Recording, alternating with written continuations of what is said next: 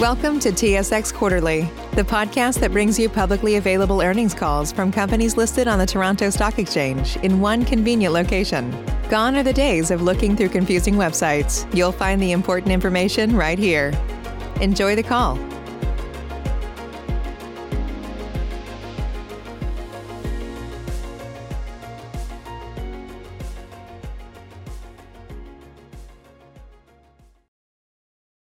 Good morning. My name is Kelsey, and I will be your conference operator today.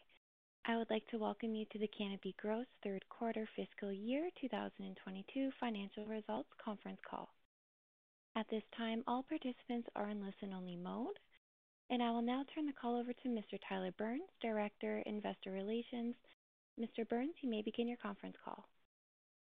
Good morning, and thank you, operator. Thank you for joining us today. On our call today, we have Canopy Growth CEO, David Klein, and Interim CEO, Judy Hong.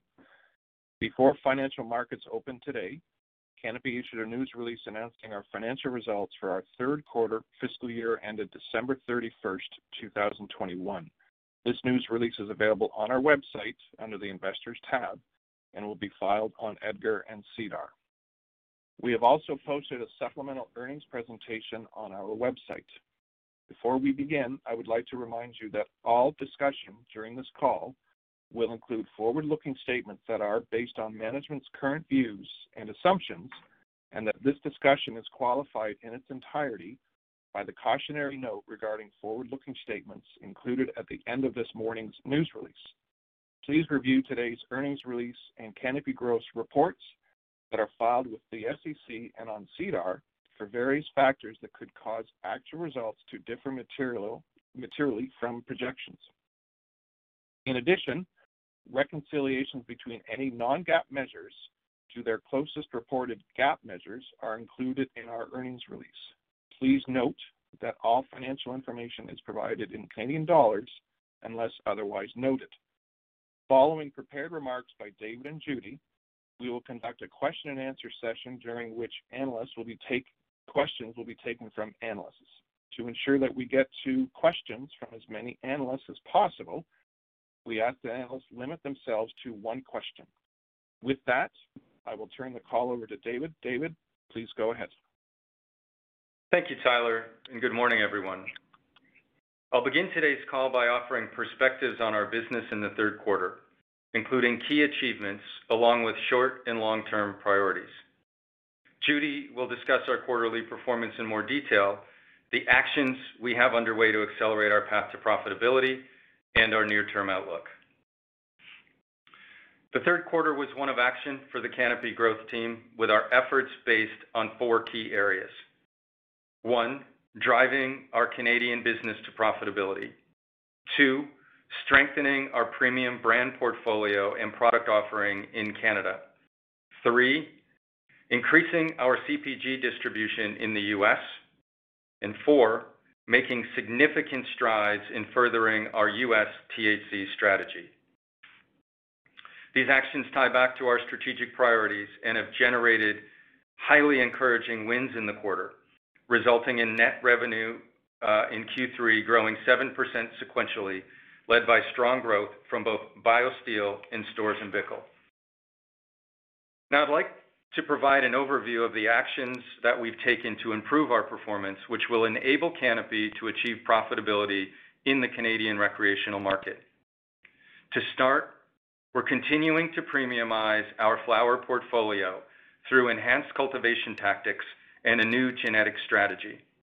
We're on track to insource 100% of our premium and mainstream flower supply by the beginning of Q1 fiscal 23.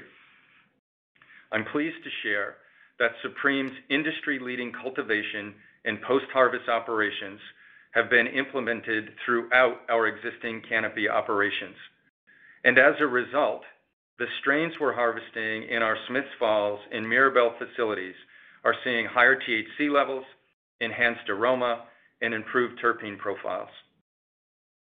In addition to the focus on improving our flower quality, we're taking steps to better adapt to the fast-evolving preferences of Canadian consumers, including developing a robust genetic pipeline.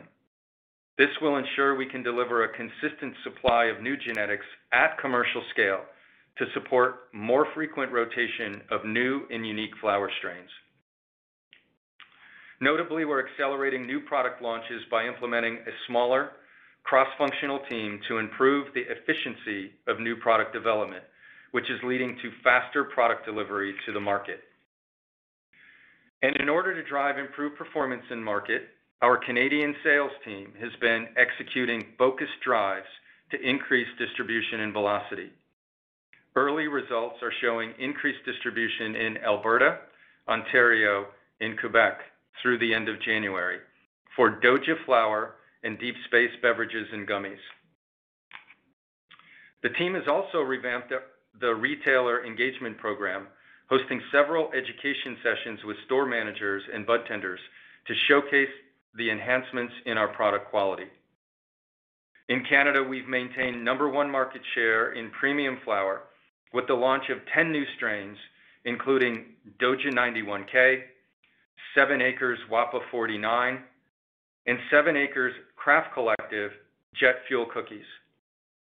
We expanded our premium product offerings across the Deep Space brand with the introduction of Deep Space Express Gummies, our first gummy with the maximum allowable 10 milligrams THC, and a line extension in beverages with the launch of Deep Space Lime and Splashdown. We also began shipping Deep Space Orange Orbit flavor this past month and anticipate bringing 3 new nostalgia-inspired flavors to market over the coming months.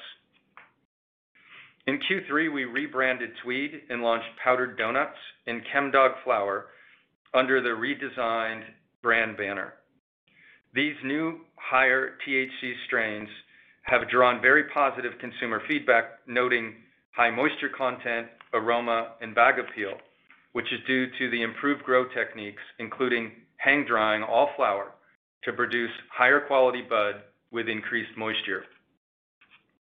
Tweed flower is now packaged in a heat-sealed bag to preserve freshness, with 90% less material by weight than the original tin packaging, and new color profiles by strain type that make it easier for consumers to find what they're looking for.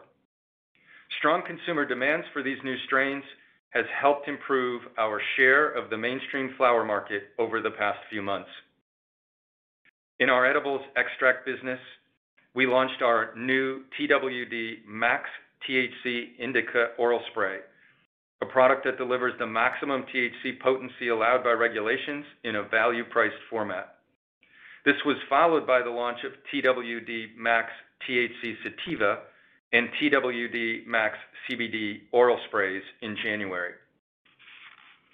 These innovations have kicked off the rollout of a revamped edibles extracts portfolio that we believe will offer greater value to consumers and significantly strengthen our competitive positioning in the category.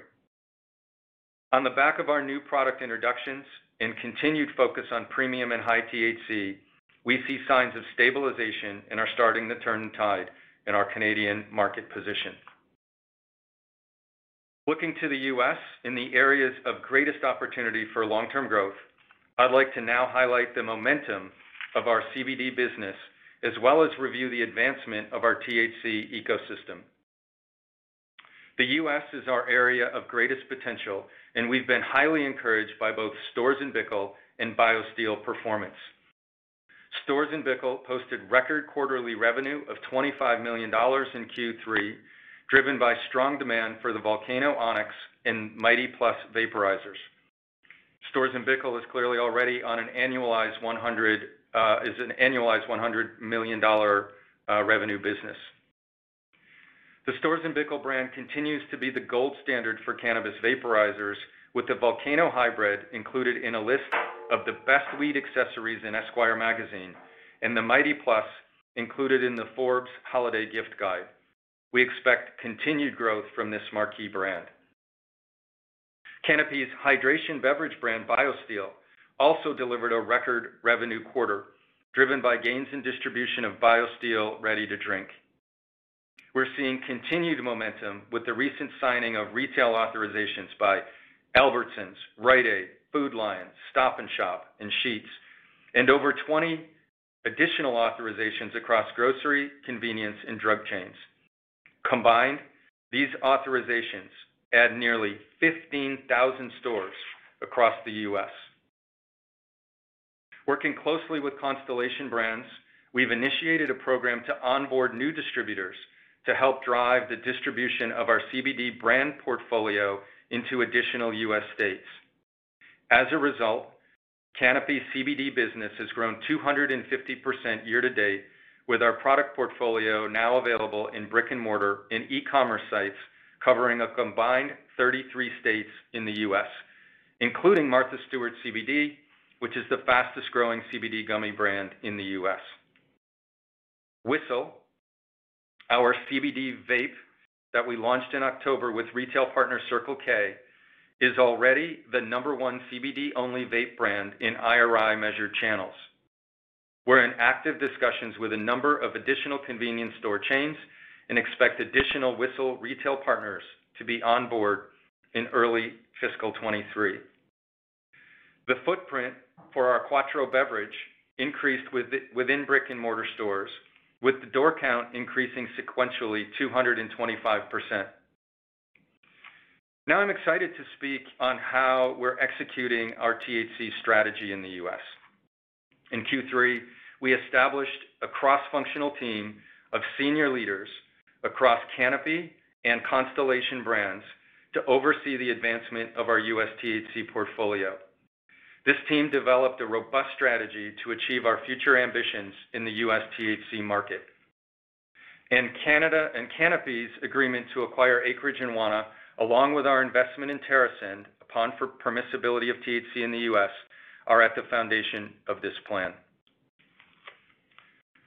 We continue to be impressed by Wana's performance on both sides of the border and see this as an example of how Canopy might further leverage brands and products from our U.S. ecosystem into the Canadian market.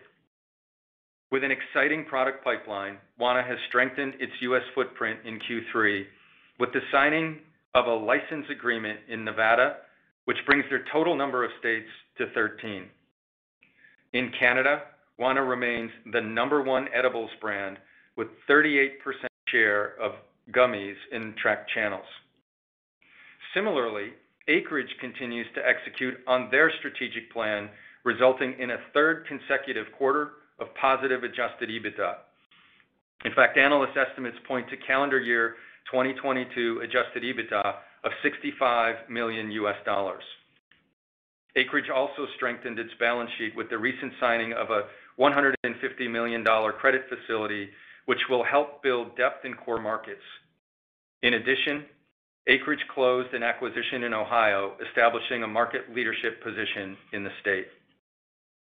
Canopy has clearly established paths into the U.S. THC market with the acquisitions of Acreage and Wana, as well as our conditional ownership stake in TerrAscend, all upon federal permissibility of U.S. THC. I want to be clear. There is strategic intent behind the U.S. ecosystem that we're creating. We're not just a Canadian LP. We're not building an MSO, and we aren't building an alcohol company.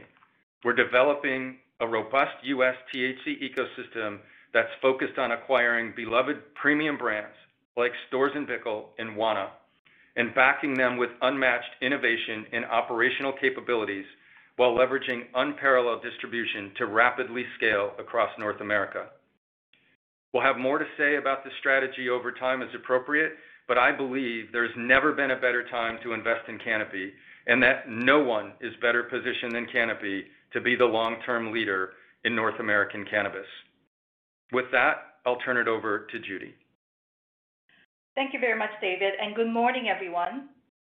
So I plan to focus my comments on a review of our third quarter results, actions we're taking to achieve profitability, and perspectives on the near-term outlook. So let's start with a review of our third quarter results. Our Q3 results point to a start of revenue stabilization with 7% sequential revenue growth, led by strong growth of our U.S. businesses, which is offset by softness in our Canadian recreational business. During Q3, we generated net revenue of $141 million, representing an 8% decline over the prior year. Excluding acquisitions, our net revenue declined 17% versus the prior year. Our reported gross margin in Q3 was 7%, and our adjusted gross margin was 13%. Adjusted EBITDA in Q3 amounted to a loss of $67 million, which improved by 1% versus last year. And free cash flow in Q3 was an outflow of $168 million, representing a 24% greater outflow versus the prior year, partly due to the timing of working capital. Now let's dive deeper into revenue performance in the third quarter, starting with the global cannabis segment. Global cannabis sales decreased 20% year over year, and excluding the impact of acquisition, was down 34%. Our total Canadian recreational business declined 25% year over year, driven by the following. B2B revenue declined 23%, due mainly to declines in our flower sales. Our flower sales continue to be impacted by ongoing price compression in the value-priced flower category, as well as a limited supply of single-strain, high-potency flower products. Now, the good news is we're starting to see new single-strain flower products hitting the market with strong reception, and we expect additional supply to come into market in the coming months. Our recreational B2C cannabis sales in Q3 decreased 28% versus the prior year, which was largely driven by increased competition. Our Canadian medical cannabis sales were down 7%, as higher average order size was offset by a lower number of orders. Our international and other cannabis business had a few puts and takes during the quarter. We grew our U.S. CBD business by 25% versus the prior year. We also benefited from a bulk sale of flower into Israel medical market that generated approximately $4 million in revenue. This was more than offset by declines in our C3 and German flower business, resulting from increased competition. Turning to other consumer products, Q3 net revenue increased 19% versus the prior year. BioSteel had its record quarterly revenue, increasing 130% year over year due to strong distribution gains of ready-to-drink beverages in the U.S., as well as higher international sales of its ready-to-drink and powdered beverage mixes. Storz & Bickel also posted a record quarterly revenue, increasing 5% year over year, which was driven by strong consumer demand for the new limited edition Onyx Volcano, as well as the Mighty Plus vaporizers. And this work declined 2% year over year due to lapping of strong prior year sales. Now let's move to gross margins. Reported gross margin in Q3 was 7%. Our adjusted gross margin was 13%, which excludes the impact of $3 million of inventory step-up charge from the Supreme acquisition, as well as the $5 million charge related to inventory write-downs resulting from strategic changes to our business. Gross margin in Q3 was further impacted by the following. First, we continue to see pressure on gross margins from lower production output and price compression in the Canadian rec business, notably in the value-priced flower category. Second, as we scale up our U.S. businesses, including our CBD products, as well as BioSteel, we are still experiencing under-absorption of fixed cost. We're also facing higher supply chain costs, such as freight, that many in the industry are currently facing. And third, decreased contribution of higher margin C3 revenue also negatively impacted our overall gross margin. These factors were partially offset by payroll subsidies in the amount of $7 million that was received from the Canadian government pursuant to COVID-19 relief program. Now, turning to operating expenses, demonstrating continued discipline, our overall SG&A expenses in Q3 decreased 19% versus the prior year. G&A expenses declined 47%, primarily due to reductions in staffing and professional fees, as well as the benefit of payroll subsidies. Excluding the payroll subsidy benefit, G&A expenses declined 27% versus last year. R&D expenses in Q3 declined 53% versus the prior year, principally due to a more focused and disciplined approach to R&D investments. Sales and marketing expenses increased 20% year-over-year, primarily due to higher marketing investments behind BioSteel and our U.S. CBD brands. The Supreme acquisition also increased our sales and marketing expenses when compared to the prior year. Now, turning to free cash flow, our free cash flow in Q3 was an outflow of $168 million, which represents a 24% increase over the prior year.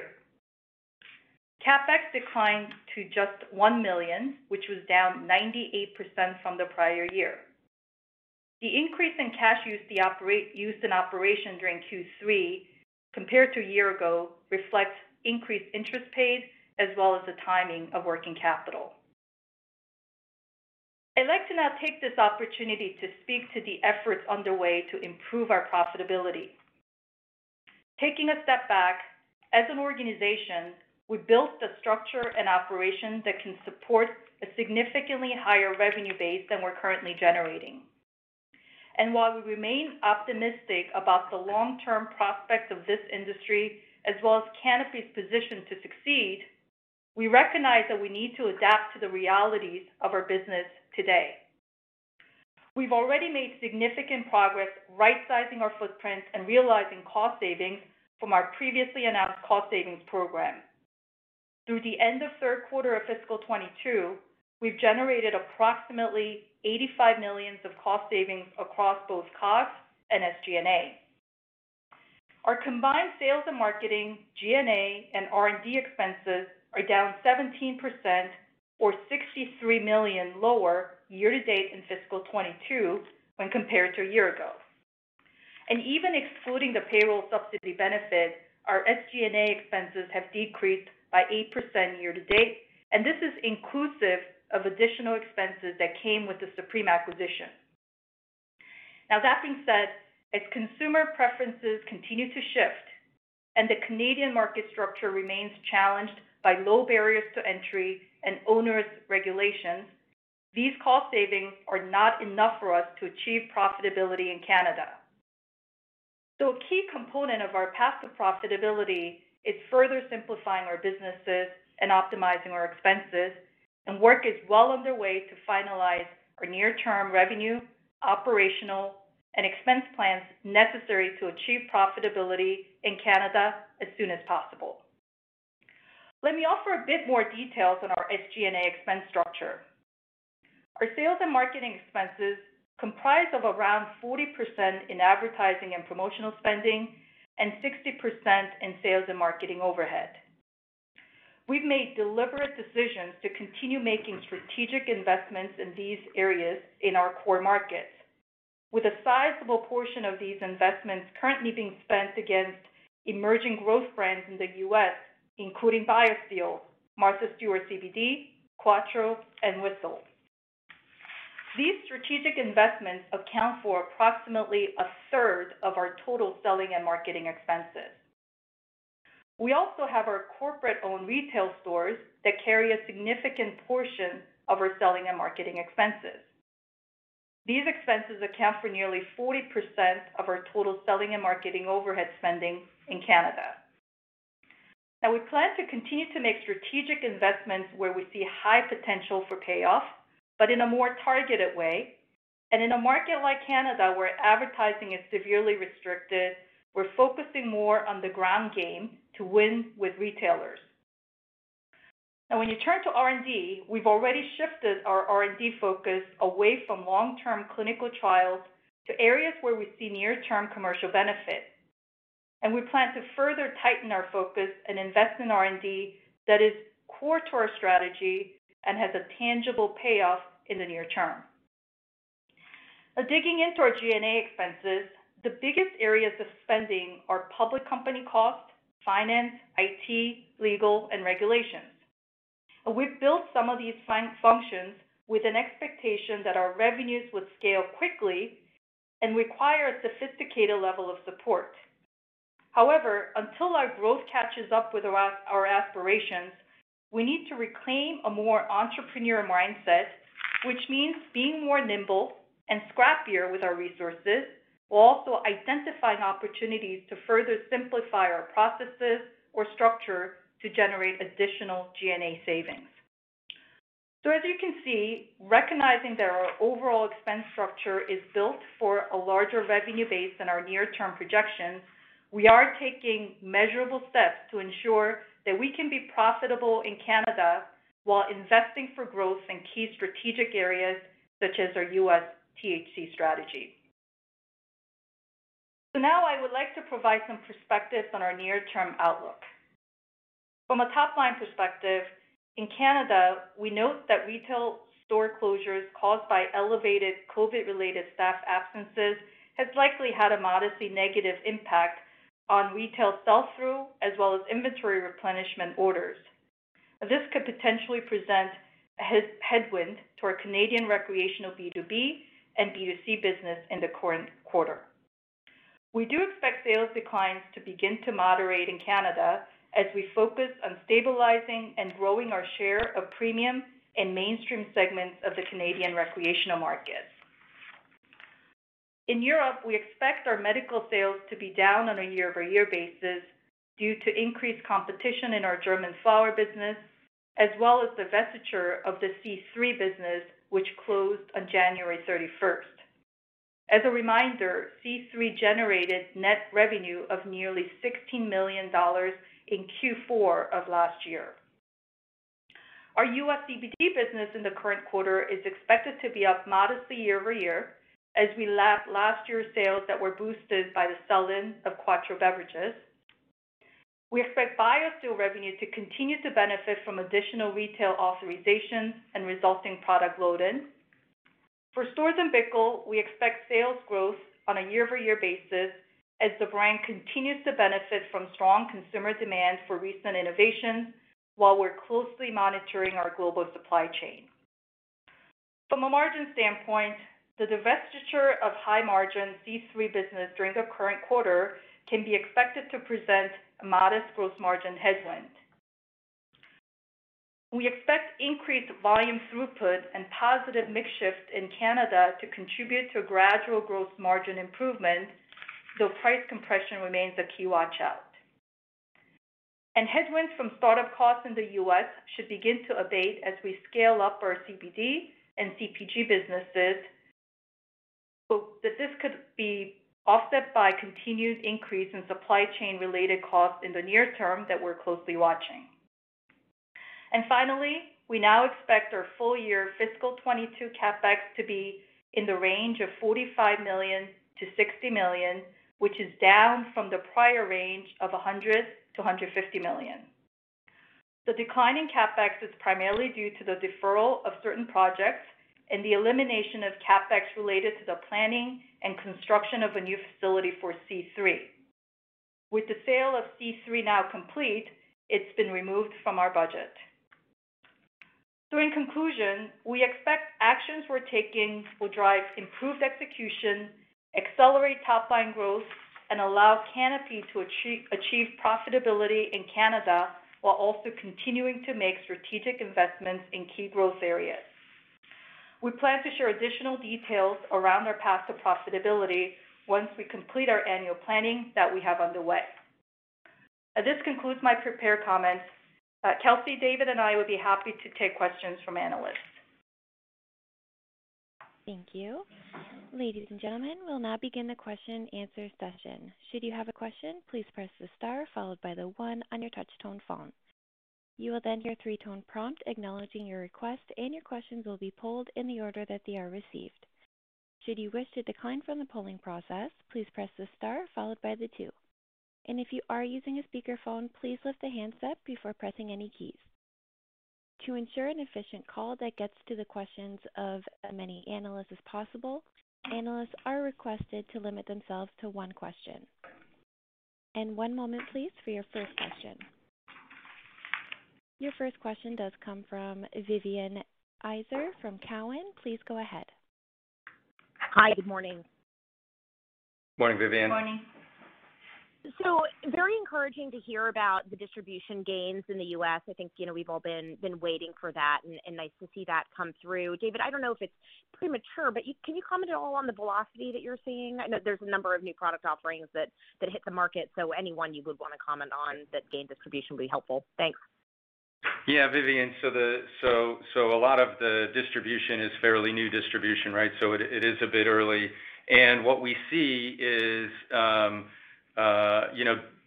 velocity levels that are kind of consistent with our planning algorithm, but there's a lot of variability. In some areas, we see really, really strong velocities that would be consistent with any competitive products on the shelf.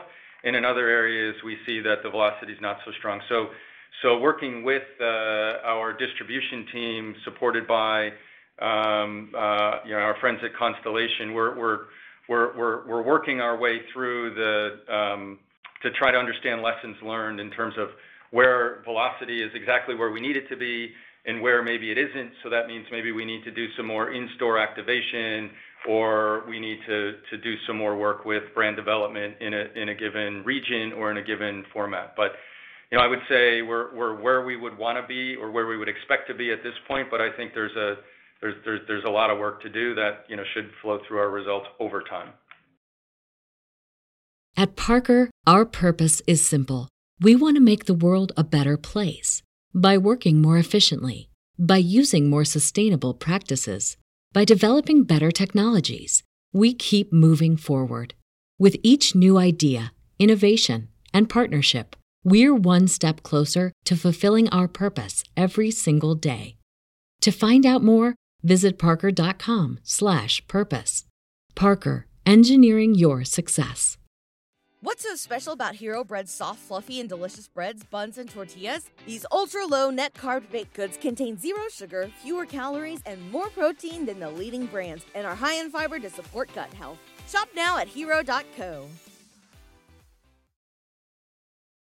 And your next question comes from Tamy Shen from BMO Capital Markets. Please go ahead. Hi, good morning. Thanks for the question. Could you give some more specific examples on the progress you're seeing in your Canadian flower business? So, for example, what level of THC you're seeing, terpene content on the new strains, how the consistency is. And I'm also wondering, if I look at the current point of sale data on Doja, for example, it's been gradually increasing, the sell-through, month over month, but the absolute dollar amount is still not enough to move the needle. So I'm just curious, what really needs to happen to accelerate that? Is it just you need to get up the learning curve and grow more of it? Or when you talk to provinces, do you find they're saying there's many LPs and they can't make more room to take on additional Doja products? Thanks. Yeah. So first of all, on the flower question, yeah, for the premium brands in our portfolio that we're most excited about, I would say that we're seeing consumer demand in the mid-20s THC range. So, and that's up from where we would have been talking about, even 6 months ago or 9 months ago. And so that, I think, highlights the fact that that the flower business in Canada is fast-moving, and we need to stay on top of evolution of strains and so forth. But I think, we're seeing that mid-20s. We're starting to do a lot of work around terpene profiling so that we can find a good way to speak to our consumers around terpene profiles related to some of our specific strains. And look, to get to the question around once you start to produce that kind of flower, which we now are, you need to be able to then produce it consistently at scale. And as we said in our prepared remarks, we feel pretty comfortable that we're going to be in that position by the beginning of our Q1 for fiscal 23. And you're right to call out Doja. Doja in particular, the 91K strain has done really well for us. I would say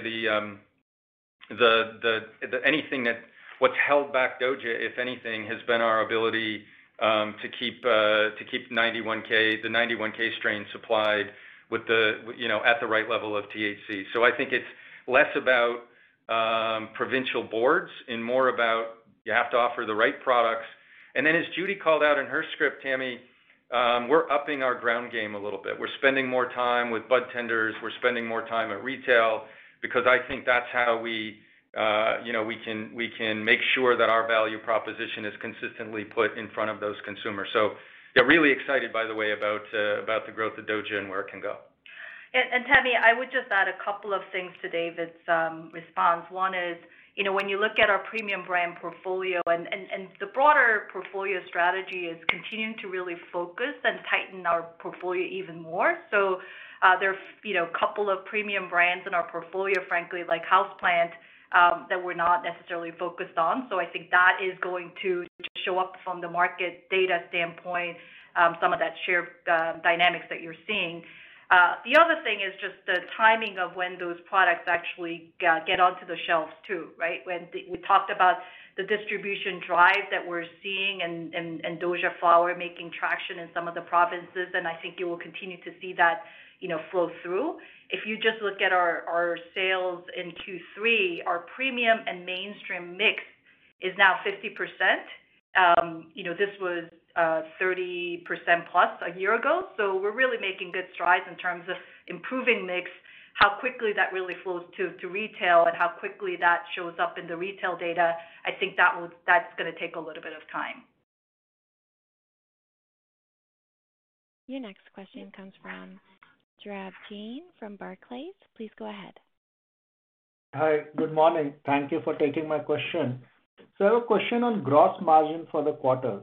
So if you disclose that you have a 14% adjusted gross margin and a $7 million payroll subsidy from the government. So if I assume that your consumer products revenue is coming at, say, a 30% gross margin, that would suggest that your global cannabis revenue has a negative gross margin. So can you just help us understand why that is the case and what will it take for that to become a 20% gross margin kind of business? Yeah, I'll take that question, Gaurav. For us, clearly gross margin and improving gross margin remains a very key focus area for Canopy. And as I said in the prepared comments, when you look at our gross margin, we are continued to be challenged by lower production output, as well as some of the price compression that we're seeing in the marketplace. And when you look at our Canadian operations and driven by the lower production output, we have the under absorption of fixed and indirect costs that are flowing through our gross margin performance. We've also talked about some of the higher supply chain costs that we're incurring that many of the companies are facing in the industry as well. And then I would say, in addition, we do have a sizable non-cash expenses in our cost of goods sold in Canada that flows through. The numbers in Canada alone, we've got around 36 million of D&A expenses that are part of cost of goods sold. So certainly that impacts our gross margin. And then we also have some accounting-driven amortization of our standard cost revaluation that we're still, flowing through as part of our flower strategy that we've been implemented. So a lot of noise in the gross margins, but I think our focus is really looking to improve our gross margins and looking for a few areas. Number one, it's as we really look at our premium mix, so really focusing on premiumizing our portfolio, we do think that focused premium product portfolio will drive improvement in our mix and drive gross margin expansion. The other thing is we've identified additional opportunities, frankly, to really increase our cultivation productivity, streamline processes, as well as additional productivity initiatives, which would be looking at distribution, indirect, and variable spend buckets. So a lot of work is underway to make sure that we're tackling all of the areas of opportunities, and we do expect over time we'll see gross margin expansion in the Canadian market. Your next question comes from Chris Carey from Wells Fargo. Please go ahead. Hi, good morning. Morning, Chris. Welcome back. Thank you very much. Good to be back. I just wanted to follow up on that line of questioning around, profitability in Canada. And it sounds like there's some good initiatives around expanded distribution, more focus at retail, speaking with bud tenders, really trying to understand the consumer, and that all makes sense. And I suppose there's a concept here where our sales leverage with some of these initiatives over the next 3 to 6 months is expected to help quite a bit. But I guess, the other side of that is what if, some of these initiatives take a little bit longer? Obviously, this is a very challenging and competitive market. And David, I'm curious your thoughts here as well in the context of, some pretty significant capacity reductions that you made as you came into the organization, specifically on the West Coast. And I wonder your appetite for maybe making more significant changes to the asset base here in the context of what looks like a pretty successful non-cannabis portfolio and a lot of the things that you're doing in the U.S. as well. So appreciate any perspective there.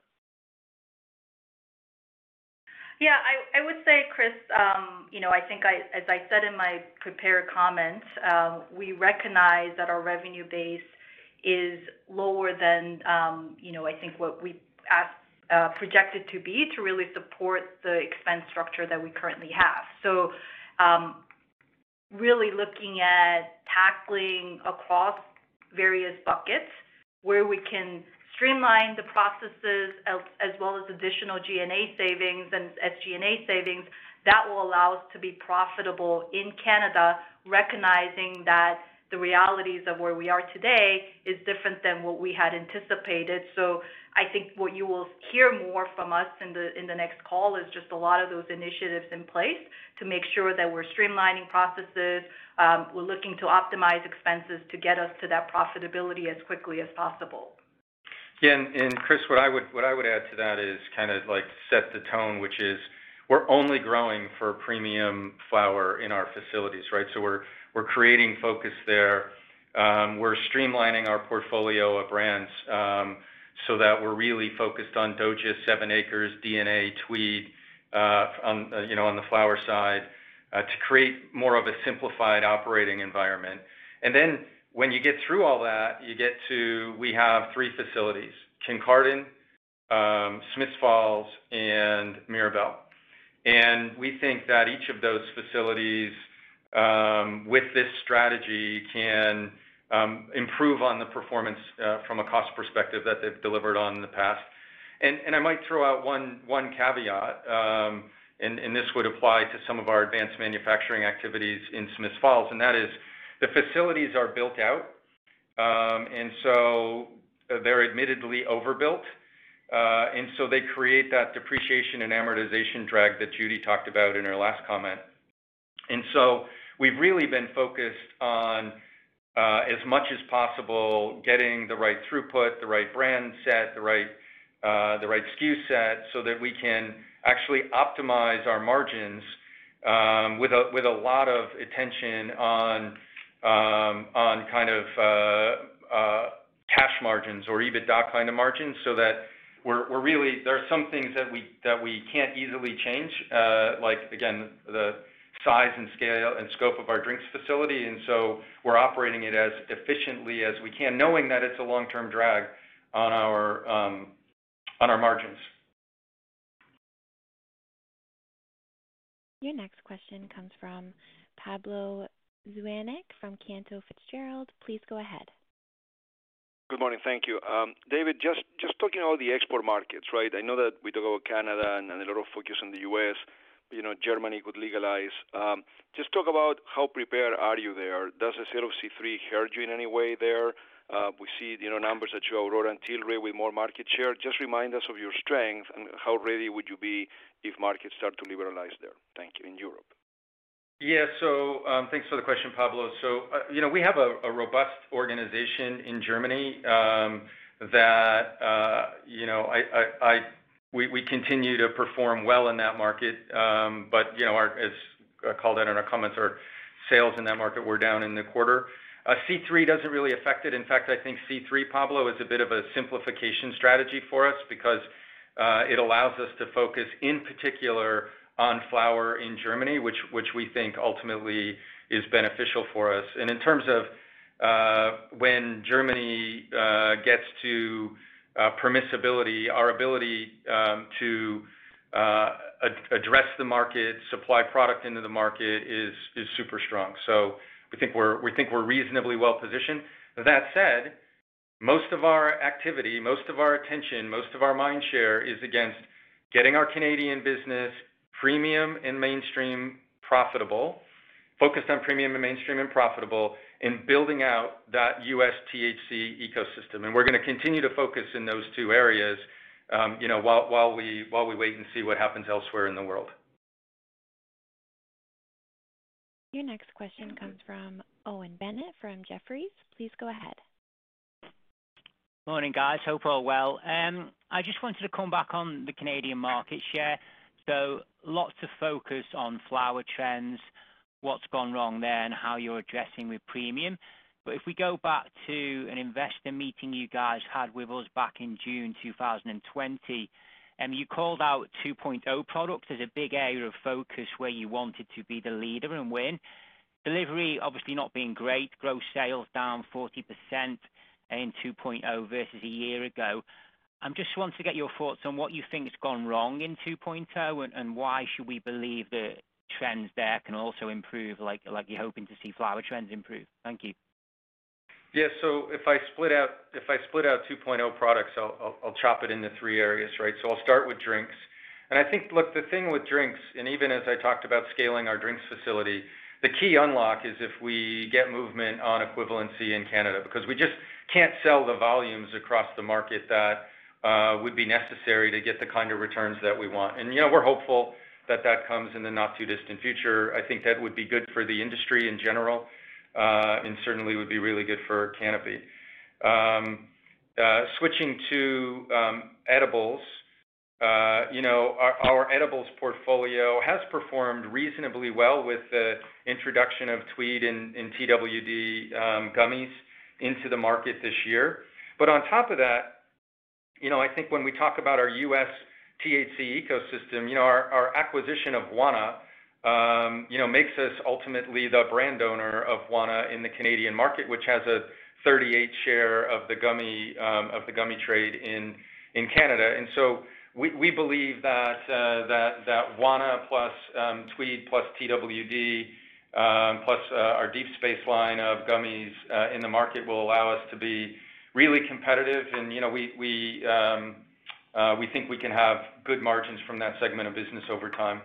The area that we haven't performed to the level that we would like to has been in the area of vapes. As a company, admittedly, we focus a little bit more on flower vaporizers like Storz & Bickel, and so that's maybe taken a preponderance of our attention.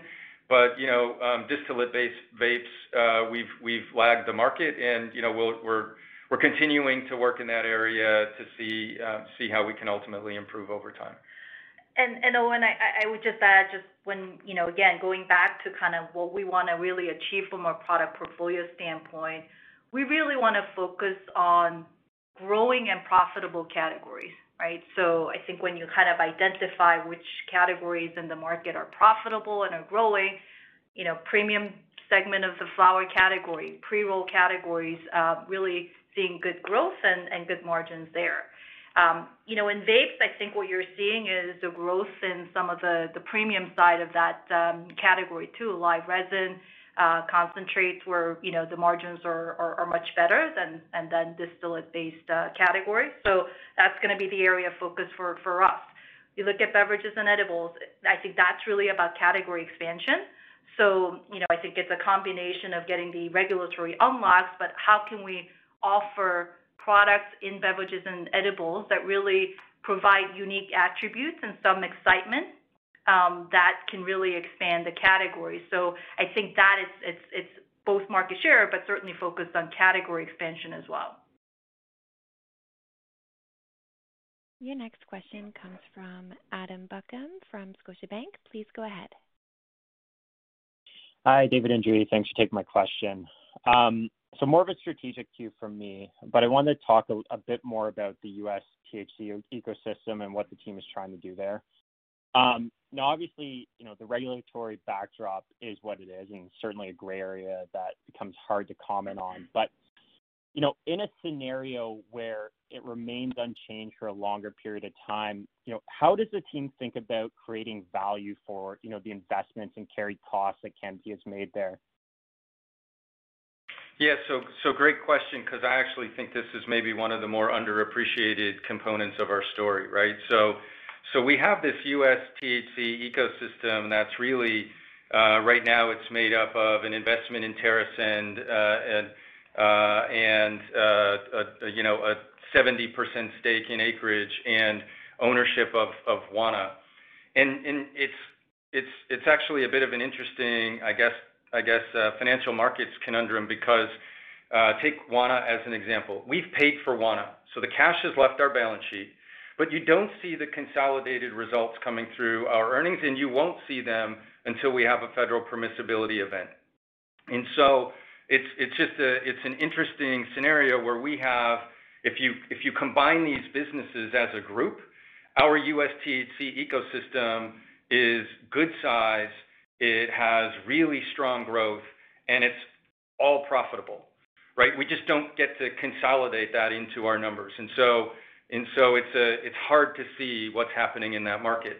However, continuing to use Wana as an example, and I could use Acreage and TerrAscend as well. In the quarter, Wana opened up the market in Nevada, so they continue to expand their business, continue to grow their business, continue to drive increased profitability, which will consolidate into our P&L upon permissibility. So, and I could, again, make the same case for Acreage, which has, its third consecutive quarter of profitability. They've opened up Ohio in a big way, and they just continue to do all the right things to position their business well. And so each of these businesses continue to drive value creation in their businesses, which ultimately accrue to us upon permissibility. And so, look, who knows when we're going to hit a permissibility event. I think we're seeing a lot of, continue to see a lot of positive momentum, and it's certainly, in my view, a question of when, not if. But we're just not waiting. With this U.S. THC infrastructure that we put in place, we're continuing to create value. Those companies are continuing to create value that accrue to us when we get to the permissibility event. Your next question comes from Doug Miehm from RBC Capital Markets. Please go ahead. Thanks very much. I just wanted to follow on some of the conversation as it relates to the premium market in Canada. And maybe what you could delineate for us is, could you talk about the size of that market on a market share basis right now, and where you might think that could go to over the next year or two, taking into account more mature markets in the U.S.?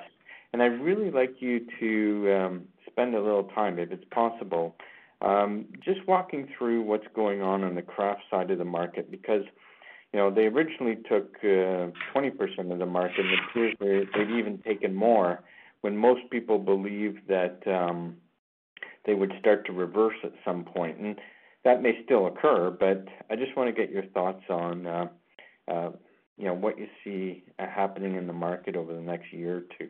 Thank you.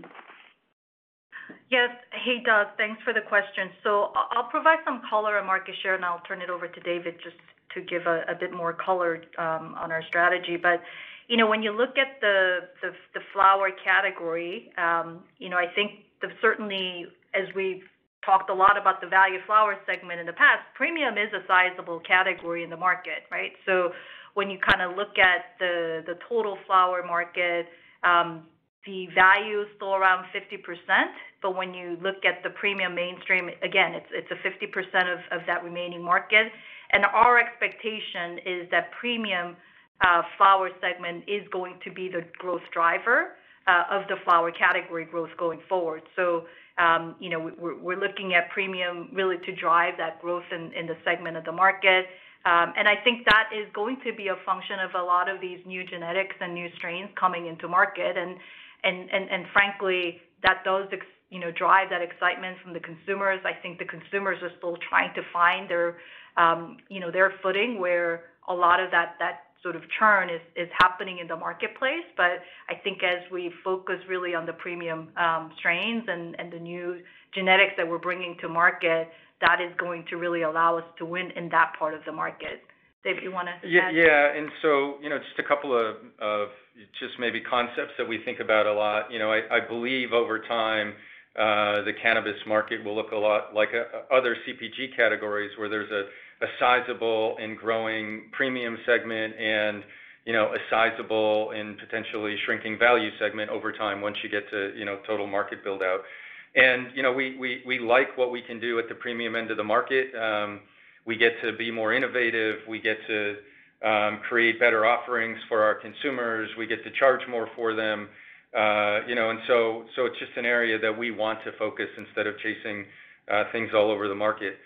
And your craft comment is fascinating, because I probably sit in a seat where I think that craft probably ends up being, and you see this in other markets like say beer, craft will end up being a sizable share of the market, 15-20% of the market over time. But what I love about what's going on with craft right now is some of the genetics activity that's happening in the marketplace. And we're looking to partner with craft players through our 7 Acres Craft Collective and a couple of other initiatives that we have going on. We just think I think it's good for the market, and I think it's, ultimately going to be good for Canopy. And so, again, it's going to be fascinating to watch this unfold, but I think premiumization is a trend that, we clearly want to participate in a big way. Your next question comes from Andrew Carter from Stifel. Please go ahead. Hey, thanks. Good morning. So I was a little confused about the kind of this quarter showing kind of improving revenue growth. You were down 3%. I think you mentioned an acceleration last quarter. You were down 8% this quarter. So kind of confused on that. And then second point, could you give us any guardrails around where the fourth quarter is going to shake out on an absolute basis? I know the C3 headwind, will the decline accelerate before improving? Will it improve? Just anything to help us out. Thanks.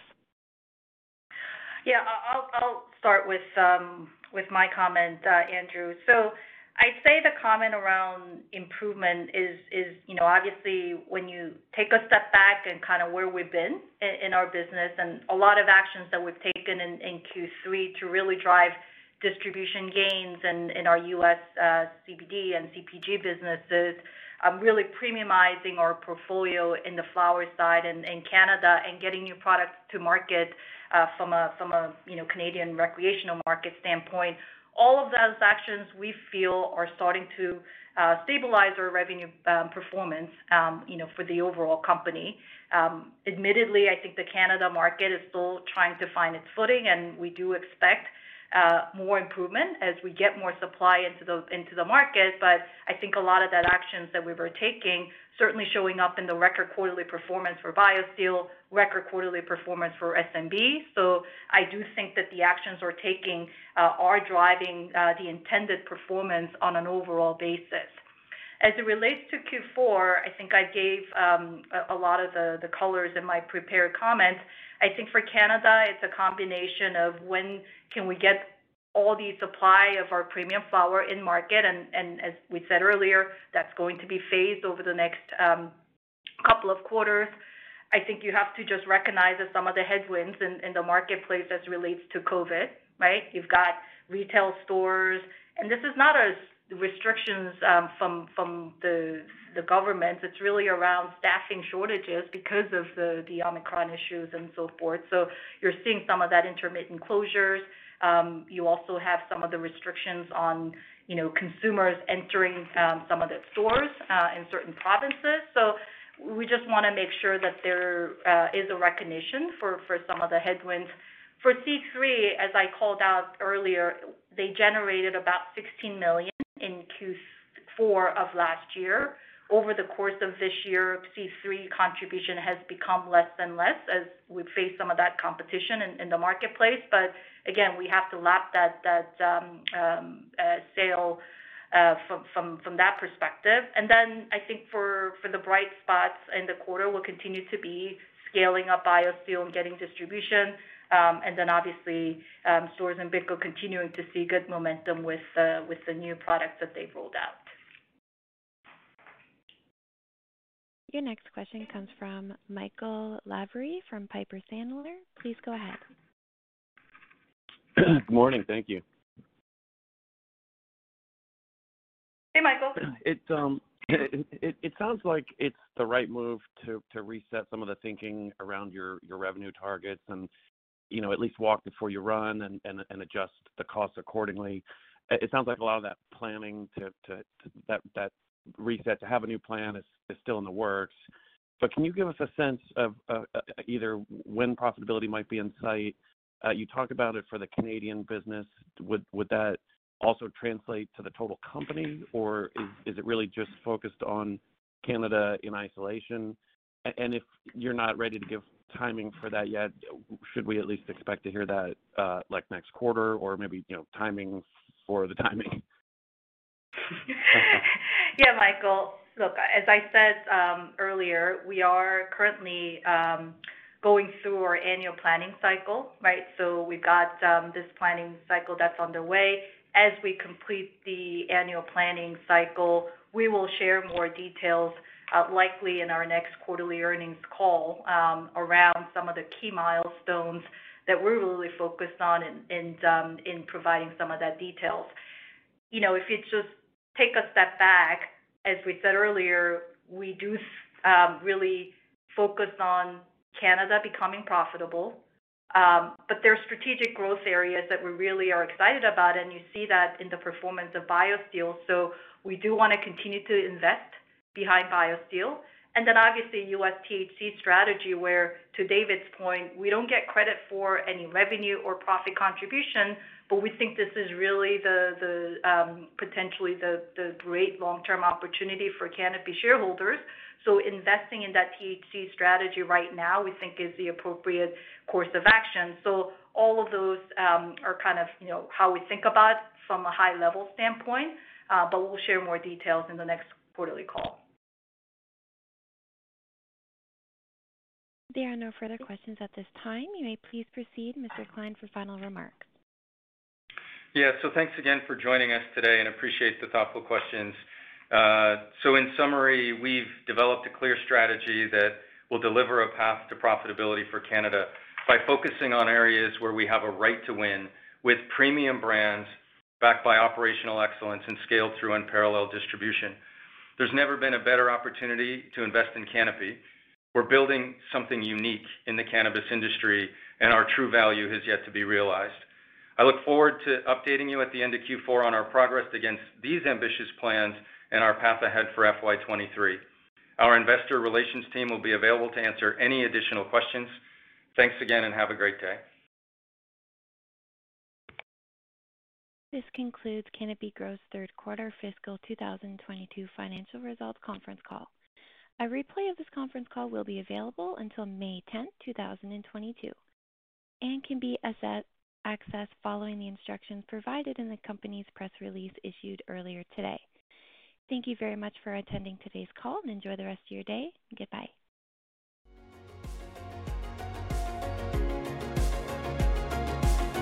Thank you for listening to TSX Quarterly. If you enjoyed the cast, remember to leave a good rating. And remember, for any additional inquiries, please consult the company's investor relations section on their website. See you next time.